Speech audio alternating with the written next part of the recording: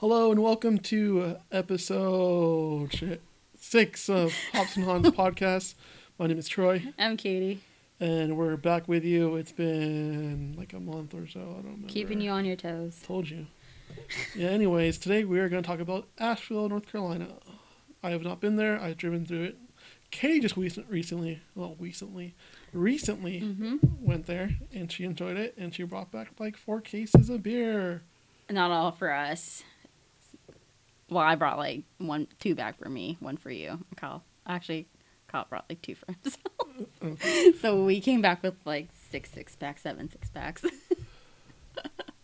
Alcoholism at its finest. And it's only in Asheville. Do you consider alcoholism if we're in a pandemic and you have to stay at home and you have to drink To cope? to cope? Yeah, like you gotta, No. yeah, like our societal problems, our illness problems, our sports problems, our, What are the sports problems? well, Dodgers clinched. You're not a Reds fan. Pac-12. Oh, Pac-12, but that might be coming back. I could start our own podcast of this, how much the Pac-12 is shit.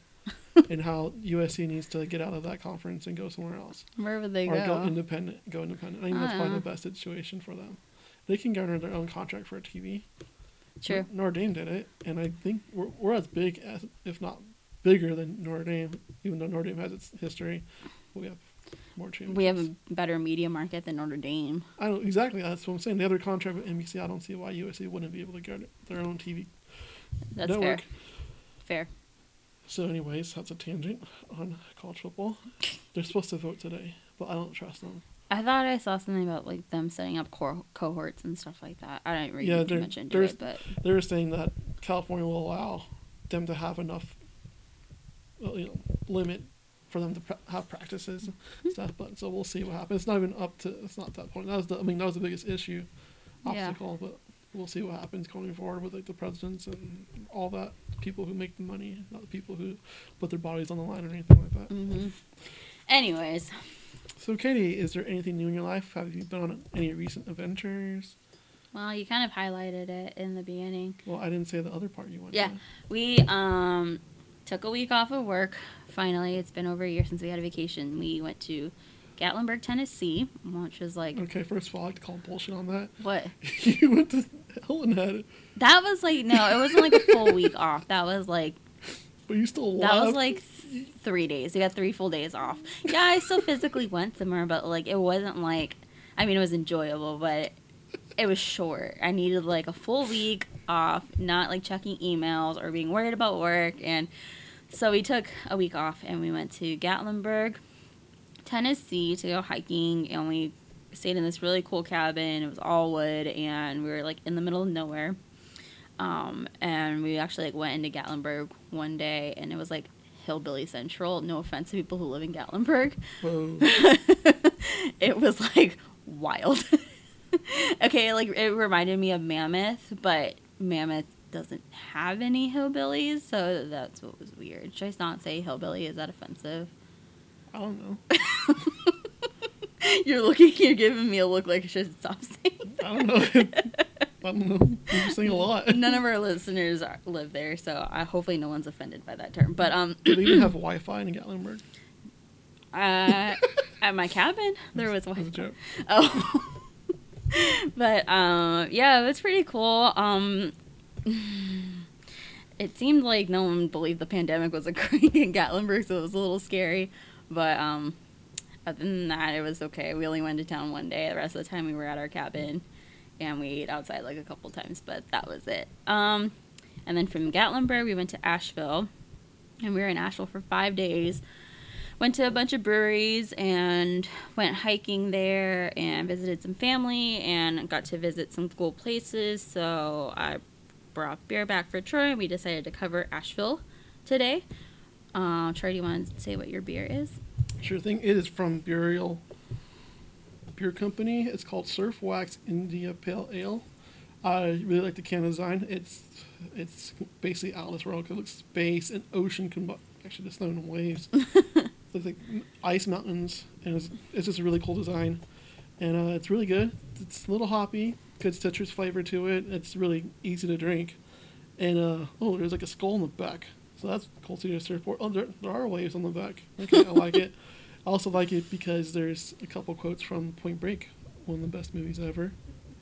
One says fear causes hesitation, and the very end it says via con Dios. So, Bodhi said those.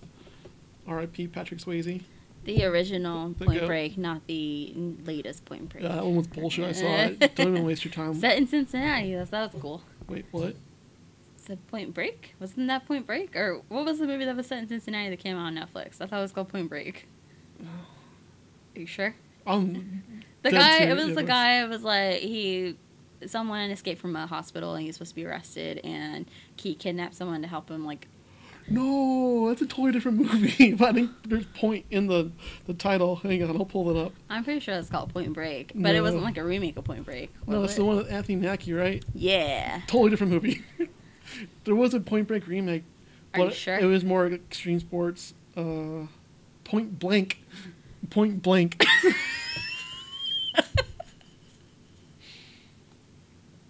Yeah, it's Anthony Mackie and Frank Grillo. That was based in Cincinnati.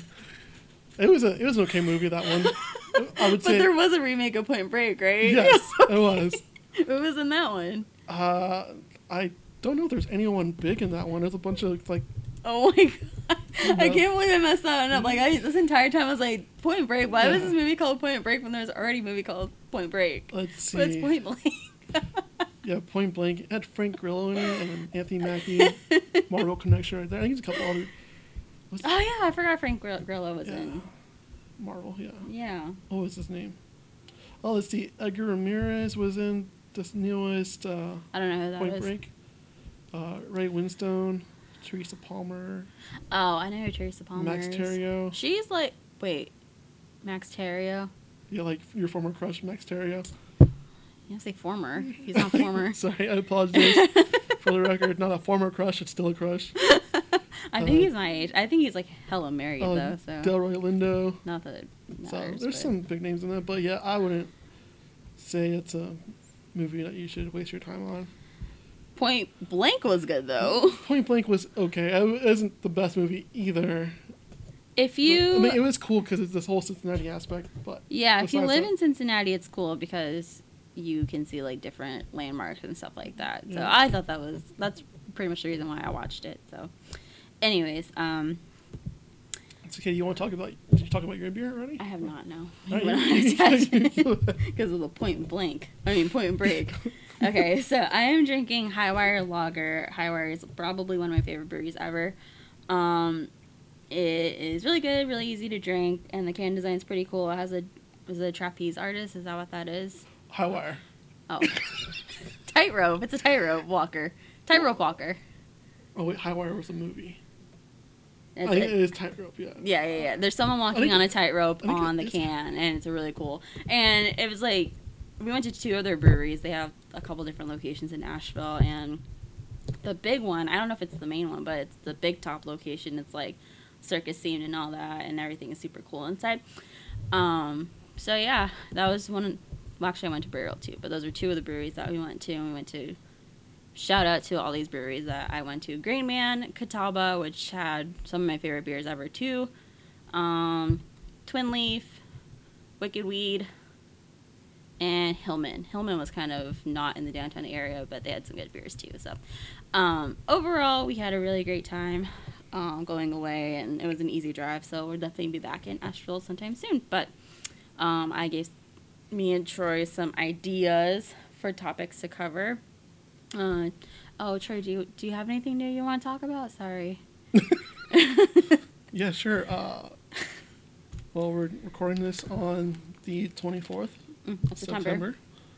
and on the 6th, 6. whatever the Monday is, I start my LPN program, Woohoo. nursing, and then I'll be in that for a year, and then we'll see if I go straight into the RN program or I decide to take a couple months off, because it'll be this December will be 6 years since I last been in a classroom Mhm. as far as school, so we'll see how that goes. Gotta get back into it. Yeah, and it's to be a lot more Yeah. high intense stuff, trying to save lives and whatnot. Mm-hmm. But anyways, yeah, so it'll be interesting to see how that goes. So that also means we're not sure about our scheduling as far as recording podcasts. Obviously, it's already shit. Yeah. But going forward, we're not sure, like, how busy I'll get with doing this and how busy Kitty gets with, getting remarried. And also, everything's planned, man. I just got to get there now. what if she has, like, an accidental kid, who knows? Why would you wish that on me? I don't wish that on you. I'm just saying, you never know. Don't put that in the universe, man. No way I'm having a baby right now. Could you imagine, if I get pregnant right now, October, November, December, January, February, March, April, May, June? Whoa. That's going to cut it real close. It's a good wedding present. No, thank you. No babies allowed here. But That's not a great wedding present. So primarily me getting busy with school. We'll see what we can end up doing. We also want to start another podcast where we just kind of freewheel it and just talk about whatever's on our mind, basically just to vent. Mm-hmm. So I think we could try and shoot for next week to do that. Yeah, stay tuned. Getting to school. So yeah, that's gonna be more. We'll get into more heavy topics and probably a lot of politics because we're so social events, social issues. We're so able to talk about them because we're so smart. Well, I think we're more educated than a lot of people who talk inept. about it. So. Is that a word? Inept? Is that the right word? Yeah. Is that the right word I'm using? I don't know. Wait, how are you using it? I don't know. I'm gonna Google it. Nope, inept is not the right word. Inept is it's not. Total opposite. Yeah, yeah. Just being able to talk about it and releasing feelings and emotions. And demons. Yeah. If you listened to our special episode a couple episodes ago, that's like a sneak preview. Yeah. I think. I'm sure we'll have more to say besides what we had talked about. Yeah, that was pretty. I mean, it was very non-controversial in my opinion, but some people felt it was controversial. And we do still stand by our statements. Yeah, and, we're still fully Black Lives Matter. Come on, people. And just, be kind to one another, be nice, and don't, have empathy. That's the biggest thing is, people don't have empathy. They're like, oh, it doesn't affect me, so, I'm not worried about it. And it's just straight up don't be an asshole. Yeah. If you're an asshole, I'm not going to like you, and I don't want to not like people. Yeah, so that's our PSA for this episode. Don't be an asshole, be kind to each other, have empathy. R.I.P. RBG. R.I.P. RBG. Pour one out for my homie. Yeah. Okay. And we're going to get now into the episode. So I covered Biltmore Estate. Apologies. I have not been there. Obviously, Katie went there. I didn't go there. You didn't go there? You just told me you went there. It was like a whole day thing and it was expensive, so we didn't go. Oh, I went to where I'm talking about. Oh, so the whole entire time you're talking about that place. Yeah, that place I was the one that you're covering, Mm-hmm. I was fairly certain it's haunted. I just didn't make it there. I'm gonna make it there next time though. Got it. Okay. I'm so sorry I misled you. So I thought you said that you ate at a restaurant here. No. I ate at the restaurant at my place. Okay, yeah. so I did the Biltmore Estate. It was built by George Washington Vanderbilt. It differentiates between the second or the third because he technically had an uncle who died when he was, I think when the uncle was 8 years old. Damn. So he was technically a second, but so George Vanderbilt built the third. That's what we'll go forth with. So it was constructed from 1889 to 1895. It was a private residence and contained 250 rooms. So at that time, I'm sure it's still the largest privately owned mansion in the United States. And so he built it because he's visiting his mom off and on in Asheville and really liked the land. So he bought a bunch of land and decided to make it, I think they said, make it a vacation home, but I think he permanently lived there later on. It sits on 8,000 acres. And in order to keep a steady pace of the construction, they built a woodworking factory and a brick kiln, which I assume is like a factory that makes bricks because it says the kiln was said to have produced as many as 32,000 bricks per day. Isn't the kiln like the actual thing that makes it makes the bricks? It's not like the factory. It's like the actual process. It probably, that's probably what it is. And those were both constructed and added to the site to make it going at a good rate. So as far as interior decor, Vanderbilt traveled far and wide as far as Europe to try and find pieces, paintings, artifacts, books. He was known to go to his library that was eventually built when there was like a storm coming in. He would go to his library. I don't know if to watch the storm or just seek shelter, whatever it may be. But after it was completed, it sat as a private residence, and it was also known to host many prominent figures, including former U.S. presidents. They would stay there, or they would sometimes just visit there. And on the edge of said property sits the Shiloh Forestry Compound, or the Biltmore Forestry School. It was a compound, but the forestry school was inside the building, obviously. And the forester hired for the estate was Carl Schenck. Later on down the road, Schenck and Vanderbilt had a falling out over payment dispute, as most people have falling outs with their bosses over not getting paid enough. So unfortunately, Vanderbilt did pass away from complications of an emergency appendectomy at the age of 51 in Washington, D.C., so he did not pass away in the house. But his ghost is known to roam the hallways, as I'll get into it. Is that Vanderbilt as in, like, Vanderbilt University? I'm sure there's some relation to it. There's gotta be, right? I mean, that's close by. Well, the family was well known for their wealth, for railroads, steam, the engine, money. and the money. Yeah. And so the residence was, after his passing, the residence was kept private until the Great Depression, which then became a tourist attraction afterwards to get some profits in, because, it's a 250-room mansion. And I'm sure there's groundskeepers, employees in there. You got to pay them somehow. So in order to get profits, they had it as a tourist attraction. Then when it hit World War II, it forced the estate closed, with many artifacts going into a protected location as a precaution of any attack from the Axis powers, if they were to come over land and bomb or even invade. But, it didn't happen. And then after that, it just went through a couple generations. His wife, Edith, lived there until her death, and a couple grandchildren stayed there and kept it as a private residence. And eventually it became a historical landmark in 1963. And then annually, the state sees more than 1 million visitors per year. So wow. That's a pretty hefty amount. So going into that, there have been plenty of visitors and staff who had said to have heard the word George whispered. People think it's from Edith, his wife, looking for him or getting ready to call him. They said he'd be known to be in the library while he had guests, and she'd call George for him to come to the guests. So it's like, what's the type of haunting that is? It's like residual. Residual, yeah. Yeah, so they said they repeatedly hear that in the hallways. And so Edith and George are both believed to be wandering the mansion. Edith looking for her husband. George, he's been known to be seen in the library. And especially when there's a storm coming and they'll see storm clouds. Ew. They sometimes see like a figure in the windows, because that's where he'd be when like you see it from the outside looking in? I believe so. Oh. Probably from the inside too, but they said that's where he would be during. Oh my God, scare the shit out of me. me. I hit the table.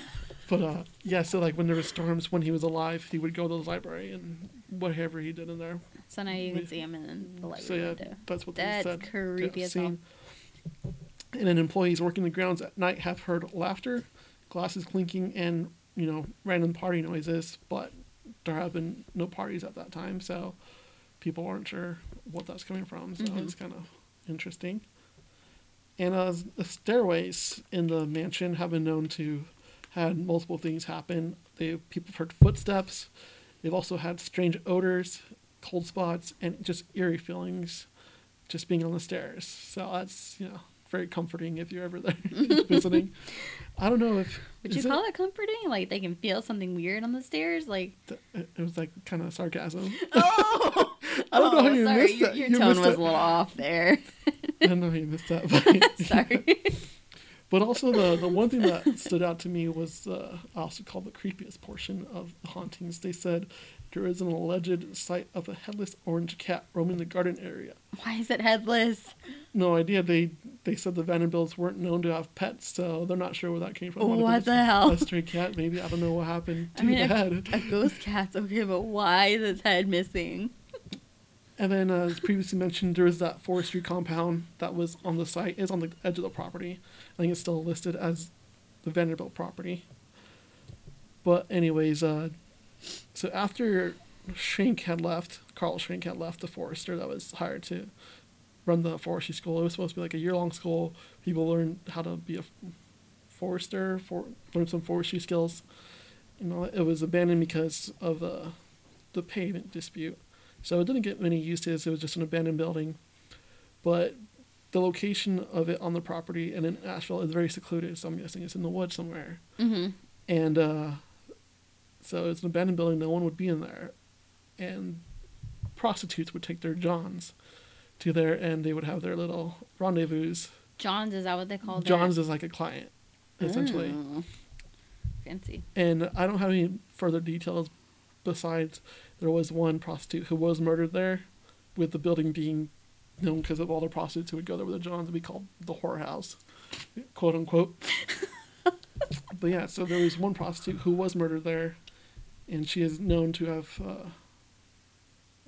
been seen. I don't know if she's been seen around the building, but I've seen shadowy figures.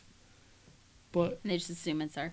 yeah, following the whorehouse, and I don't know if they're Do still. you feel uncomfortable saying whorehouse? No.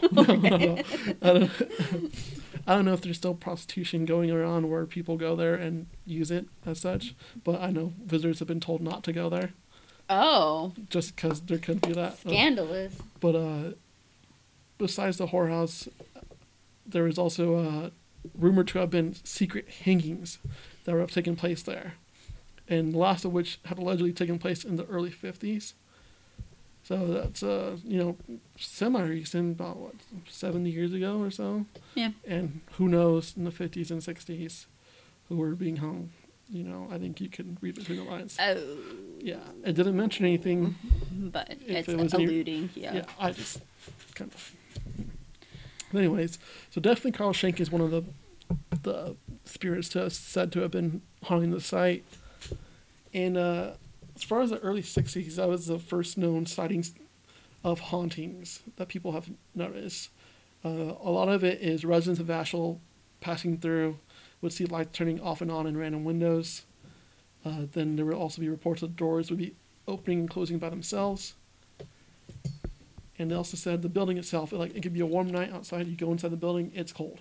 And they said the temperature even read like 40 degrees inside the building. What the hell? So there was also once a visitor to the estate and to the compound had once reported seeing a Titan noose still hanging from a rafter, along with also a downstairs toilet filled with blood. Oh. There's no verified reports of that or any backup source, so take it with a grain of salt. Toilet blood. That's You saw that in one source, but yeah. I didn't research it more, but that's still kind of yeah, fishy. that's gruesome. And so definitely shadowy figures have been seen in the building, and also from the murdered prostitute. I'm not sure how they can verify this, that they've heard singing in there. Dude, that would creep me the hell out. Yeah, and so as far as Biltmore, that's about what I have. I know you can go and visit the Biltmore. They said, don't come to the compound or don't go inside the compound. You can definitely go outside of it, but I've heard you should go visit Biltmore, go get what you can out of there, and then go. Yeah. You can check out the compound, but Yeah. I don't know if I guess it could probably still illegal to go into the compound, but I'm sure people go in Probably there. like a no trespassing. I know like thing, paranormal investigators go in there and Yeah. people. I wonder if Ghost Adventures is done. I feel like we mention them like every single episode, but they've done a lot of places, and I feel like Biltmore would be one of them. Yeah. It's pretty well known. From one of the wealthiest families in the U.S. I don't know if there still are. Let's see, Ghost Adventures, I don't know. Biltmore. It's still a family around. I don't think they have, actually. It doesn't look like it. Oh, they do have a ghost tour for Biltmore. That's cool. Well, I'm sure. Is it a hotel? There's Biltmore hotels in across the country. Like there's one in L.A., one in Miami. Okay. So next, we'll go into Katie's story and see what she has to say about Asheville. Alrighty, so I'm going to cover the Grove Park Inn. I didn't even know about this place until I went to Asheville, and my cousin took me and Kyle there for a early dinner, and she took us on a tour of the place, and it was massive, and looked really funky from the outside. I'll probably post a picture of both the Biltmore and the Grove Park Inn on our Instagram post, just so you can see what this place looks like. But it's like made of all rock and stone. It's just super weird how they designed this, but it's massive. And so I'm going to go into the history of the Grove Park Inn to start out. So, Edwin Wiley Grove was known as the father of modern Asheville. He was born in 1850 on a small farm in Tennessee. After serving in the Civil War, he had a very definite plan for his life and career. He wanted to go into the pharmaceutical business and go from poverty to being very wealthy, which is like what everyone wants to do. Yep. Big dreams. Rags to riches. So he purchased a pharmacy in Paris, Tennessee in his mid-20s and put in all of his energy into formulating a tasteless, I don't know how to say this, sorry, quinine? Quinine? Quinine. Quinine? I think it's like quinine, right? Okay. Quinine. Formulating a tasteless quinine to prevent malaria, which was a life-threatening disease that was rampant through the South in the 19th century. So after experimenting for several years, Grove introduced Grove's Tasteless Chill Tonic and experienced immediate success. In the late 1890s, Grove's Tasteless Chill Tonic had become a household staple and sold more bottles than Coca-Cola. Mm-hmm.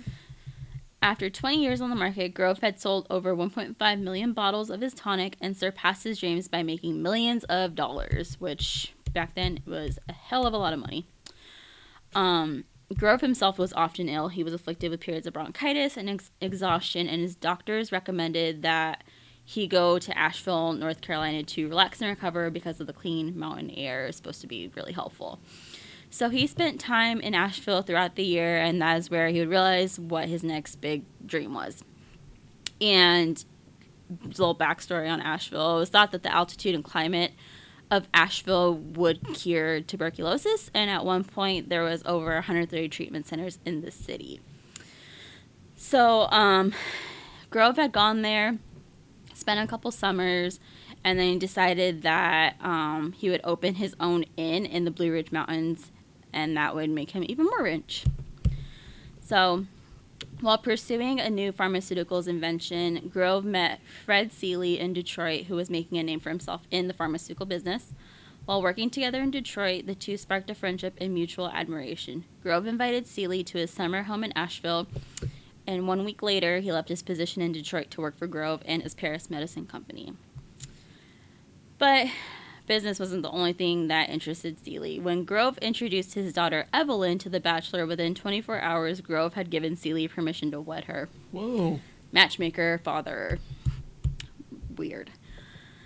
So Seeley began working for the Paris Medicine Company in June 1898, and in October of that year married Evelyn. Both men ventured into other businesses, including real estate, and in Asheville, Grove began purchasing property. So he had successfully developed residential neighborhoods in Atlanta, and he wanted to do the same thing in Asheville since it was up and coming. So with the expansion of the railroad and publicity surrounding the opening of George Vanderbilt's Biltmore House, good tie-in, Grove was positioning himself as a serious investor in the future of Asheville. In 1909, Grove purchased 408 acres in North Asheville, including what would become the Grove Park Inn. But he would concentrate on residential neighborhoods before ever considering building the hotel. 2 years later, Grove began to plan the building of a hotel on Sunset Mountain. In 1911, Seeley became involved with the plans, and after reviewing the plans of several prominent architects, Grove did not find any of them satisfactory. So, Seeley ended up sketching his own version of the proposed hotel to Grove, and of course, Grove liked it because it was his son-in-law, so he gave Seeley the task of building the hotel. 400 men worked 10-hour shifts 6 days a week, and with only the use of mules, wagons, and ropes, granite boulders, some weighing as much as 10,000 pounds, were hauled from Sunset Mountain to build the hotel. And Seeley had promised that a year from beginning building, it would be open, and he was true to his word. So in less than 1 year, wow, from groundbreaking, they built this massive hotel. That's impressive. Yeah, it is. For how big it is really impressive. So just 3 days shy of their 1 year goal, the Grove Park Inn opened on July 12, 1913. Secretary of State William Jennings Bryan delivered the keynote address to 400 of the most distinguished men of the South who had gathered for the opening of the banquet. He had no idea how true his words would become when he proclaimed that the Grove Park Inn was built for the ages. The inn has remained in continuous operation since it first opened. George Gershwin, Harry Houdini, F. Scott Fitzgerald, who I'll talk about later, and even President Obama have all stayed at the Grove Park Inn.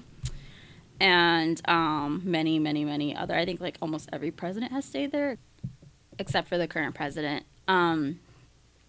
So, known for its elegance and comfort, the Grove Park hosts several world-class restaurants, which I got to eat at one, and it was really, really good, but hella expensive. So, just FYI, if you try and go there, it's not cheap.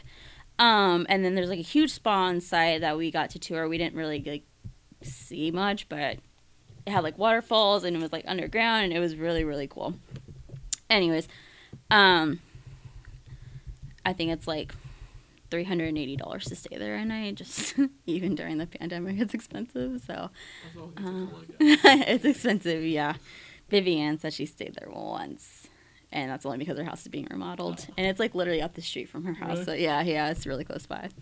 So getting into the hauntings, the most infamous one is the Pink Lady of the Grove Park Inn. She has been seen and felt in the halls of the inn for nearly 100 years. She's said to be the spirit of a woman who fell to her death from a balcony on the 5th floor of the inn in the 1920s. She's usually seen in the form of a pink mist or sometimes as a full-fledged apparition of a young woman in a pink ball gown. There are various stories about who this young lady was and how she met her end. Some say that she had come to the inn for a clandestine evening with her married lover. That's scandalous. And then she threw herself from the balcony when he called an end to the affair.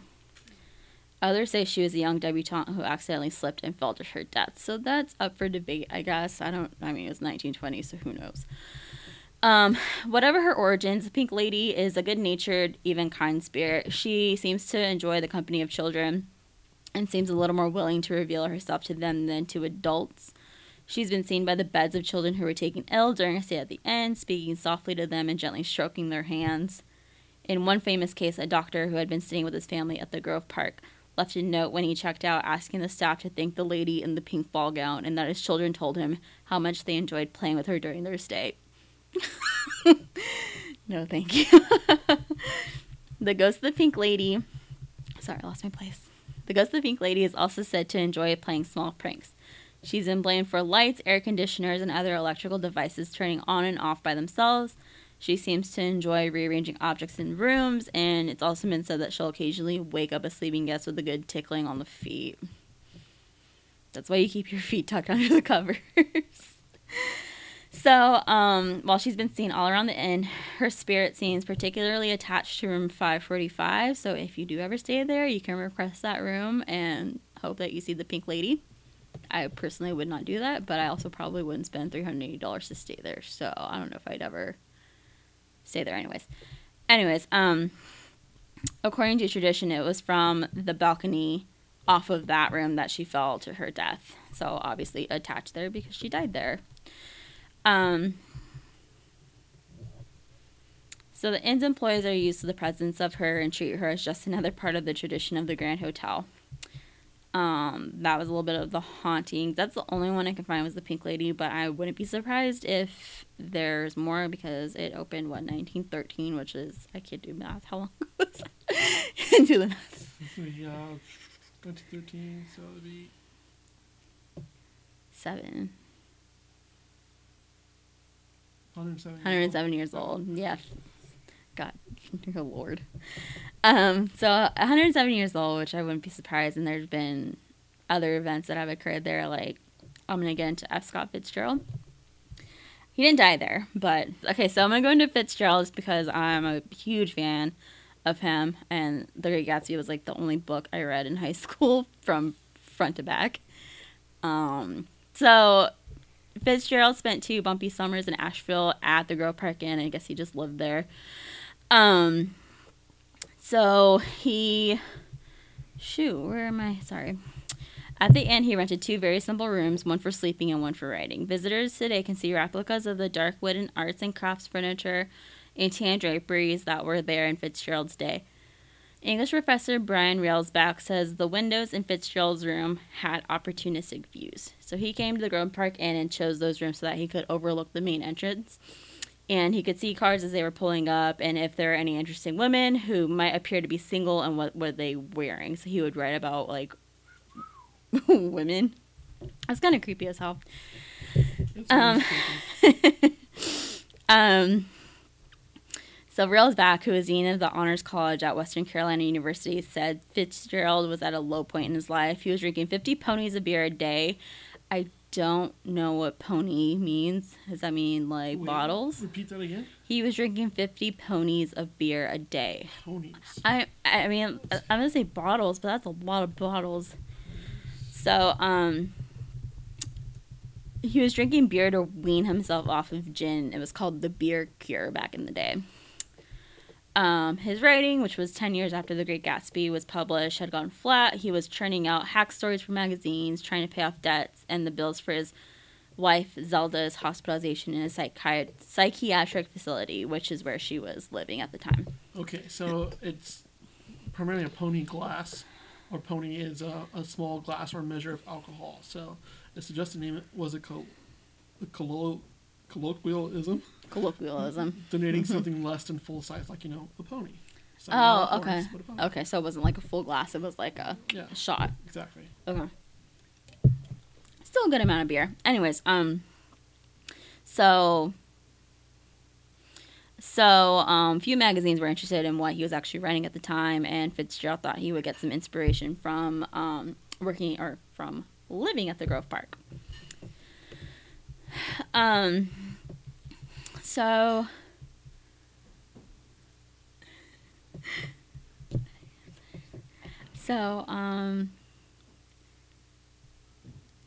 oh, sorry. So time frame, we're in the Great Depression right now. So You're right now, currently, we're in the Great Depression. then and now, the 1920s and the 2020s. Holy shit. Did you not realize that, man? No, I didn't. Yeah, there was a tweet I saw. I was like, man, we didn't even get any of the roaring part. We just got the depression. Accurate. Except the crash was in 29, wasn't it? Crash was 29. Yeah. I know that because of The Great Gatsby. Okay. Anyways, But, yeah, so they're smack dab in the middle of the whole idea of, where are the speakeasies? Yeah. It's kind of now, you kind of have to be quiet if you're having a party. Oh my god, dude. That's Think so about it. weird. Yeah, that's true. And you get shamed if you have a party. Shame. Shame. We do Shame. not condone parties. Don't do them. But, killjoy right now. Sorry. I'm not a joy to be around right now, currently. But this brings me joy, so thanks, Troy. Oh, that rhymed.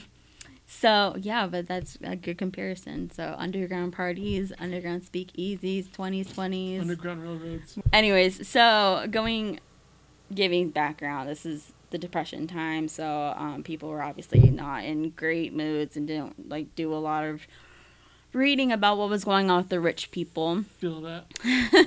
So Fitzgerald turned 40 at the Grove Park and had major issues. He broke his shoulder in a bad dive, slipped in the bathroom, was found on the floor the next morning.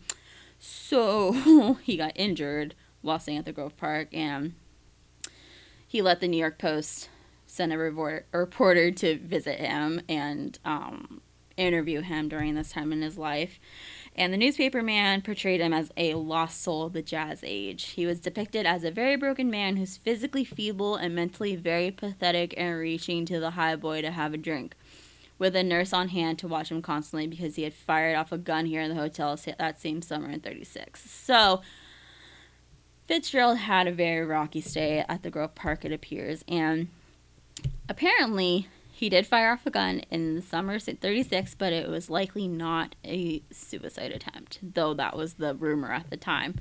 But he did consider suicide after the newspaper story came out. So he didn't before, but then that story that Led him to almost. So they said it's probably the darkest time in his life. And switching over to Zelda, she was wrestling with mental illness and was staying at Asheville's Highland Hospital, and F. Scott rarely visited her there, so I'm sure that was contributing to her mental illness.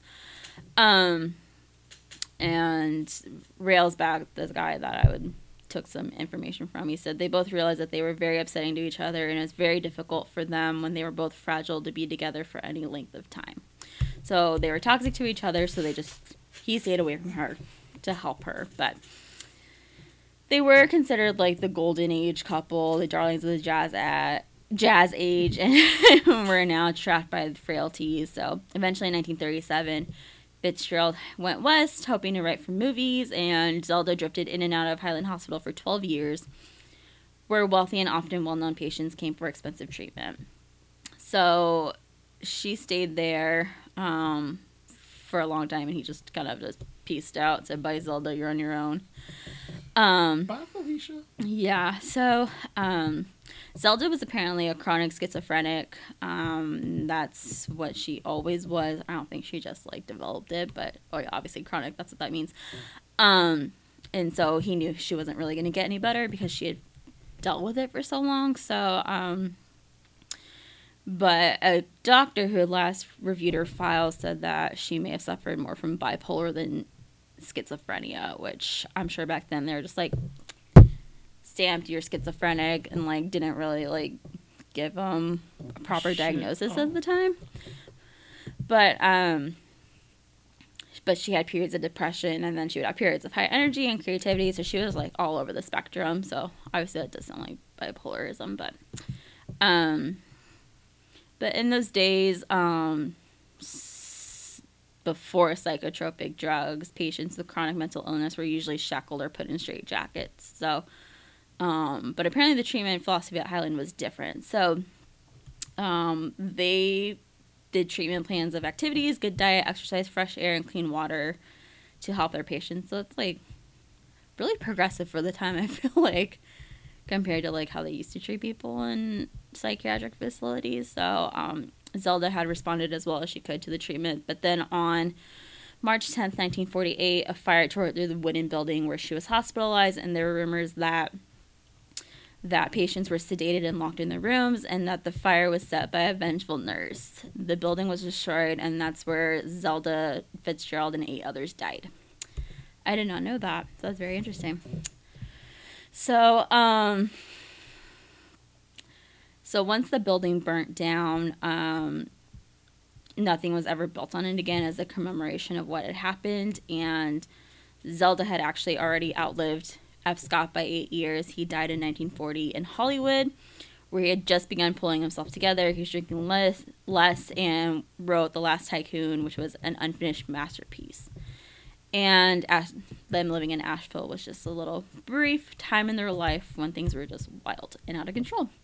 So that was a coverage of the Grove Park Inn and a snippet on F. Scott Fitzgerald. Sorry, the F. Scott part wasn't very haunting, but I thought it was interesting. It was interesting. I also found something interesting while we were speaking, and it also relates to the beer I was drinking and a place I had talked about. What? So this Forest Street Camp, the building that was the whorehouse and everything, it is now a tap room for burial. Wait, are you serious? Mm-hmm. Yep. As far I believe, 2018 is when it became a... It's not the burial tap room, is it? Not no, one, okay. But they had purchased the property. And, really? So they turned it into a tap room? That's actually really cool. They purchased a new property in 2015. And yeah, it's now a tap room, and people can go there. And I actually found an interesting site that would help us if we have anything else we want to talk about, called AVL Today. Asheville Today. Asheville Today has 13 Asheville ghosts in the buildings they haunt. And I also want to give credit to AshevilleTerrors.com / Biltmore Estate. That's where I got all my information from. And then also the burial website, and then also it's interesting to find out. That's really cool, and I definitely want to go there since it's now open to the public and people can go and see what it's all about. Yeah, I want to actually give a shout out for my my research too. I took info from the Grove Park Inn website as well as an article on NPR, And there was one more, and I cannot think of it right now, and I'm really sorry to whoever wrote that. And I took rare.us. That was actually written on June 3rd, 2020, so really recent. So yeah, thank you all for your contributions to our podcast. And to the paranormal community, keeping it well and alive. And, it's pretty cool. I'm definitely going to check out Burial Pure Taproom at Forestry Camp. And if anyone else is interested in the area, traveling safely within the United States. Sitting outside, wearing masks. Keeping 6 feet away from people. It's pretty easy. Asheville was, I'll have to say, I was very impressed with their restrictions because, like, I felt safer there than I did in Gatlinburg, for sure. Because, like, literally everyone was wearing masks. And that was a very, like, progressive, hippy-dippy town. So everyone's, like, obviously, like, what's the word I'm looking for? Like, concerned. So, I definitely recommend if you're looking for a COVID-safe trip, which, it's very, I don't know what the word I'm looking for is, like a oxymoron, I guess. Nothing's really COVID safe. But like, if you want to get away from people that yeah, you don't know if they have it or not, go out in nature, go in the woods, go camp. Yeah, it was definitely a good trip, and Asheville was really great. They have a lot of really good outdoor places. So before it gets too cold down there, I recommend visiting. And I feel like I had something else to say, and I can't remember it now. But hopefully you guys are staying safe and doing your due diligence and staying away from people, because people are gross and icky and pretend they have the cooties like you're in. Yeah, we gotta act like everyone has freaking COVID. Yeah, that's what. Wearing a mask. If you don't like wearing a mask, then you're selfish, and I don't like you. And stay home if you're not gonna wear a mask. Yeah, if you don't want to wear a mask, you can stay home. No one wants to be around you anyways. Go to 10. We'll put you in a closet like they put Dobby in a closet. Or like, what's that guy from the Matchwarmers? He was afraid of the sun, and he lived in the closet. He was like eating sunscreen. Oh my gosh, that poor guy. For now, that will be it. We want to thank you guys for listening. If you listen all the way through, I track you guys on Spotify. I can see you listen all the way through. If you didn't, just kidding. I can't see individually who listen all the way through, but I can see who streamed the whole thing. Well, I can't see. But you can see who started it and stopped it at some point. I can see a number. That's all I see. I don't see a name. But if I saw your name, just know you get a strongly worded letter to your house. Well, why did you stream all the way through? Like, even if you're not listening to it, just put it, like, I think it's like about 20% or like 30% on your phone where it like counts it. Oh, really? Yeah, I think if you have it muted with it streaming, it won't count. That's what I heard. Kyle listens to all of our episodes, so he's like the one true fan. Yeah, appreciate it, Kyle. Thank you. Shout out, Kyle. He keeps asking us when we're putting out a new episode, so here you go, buddy. So yeah, thanks for listening. Be safe out there. Be kind to one another, and just be a human being and watch out for each other, and just be nice to each other. Yeah, we could all use that. All right, Hops and Hans out. Bye, everyone.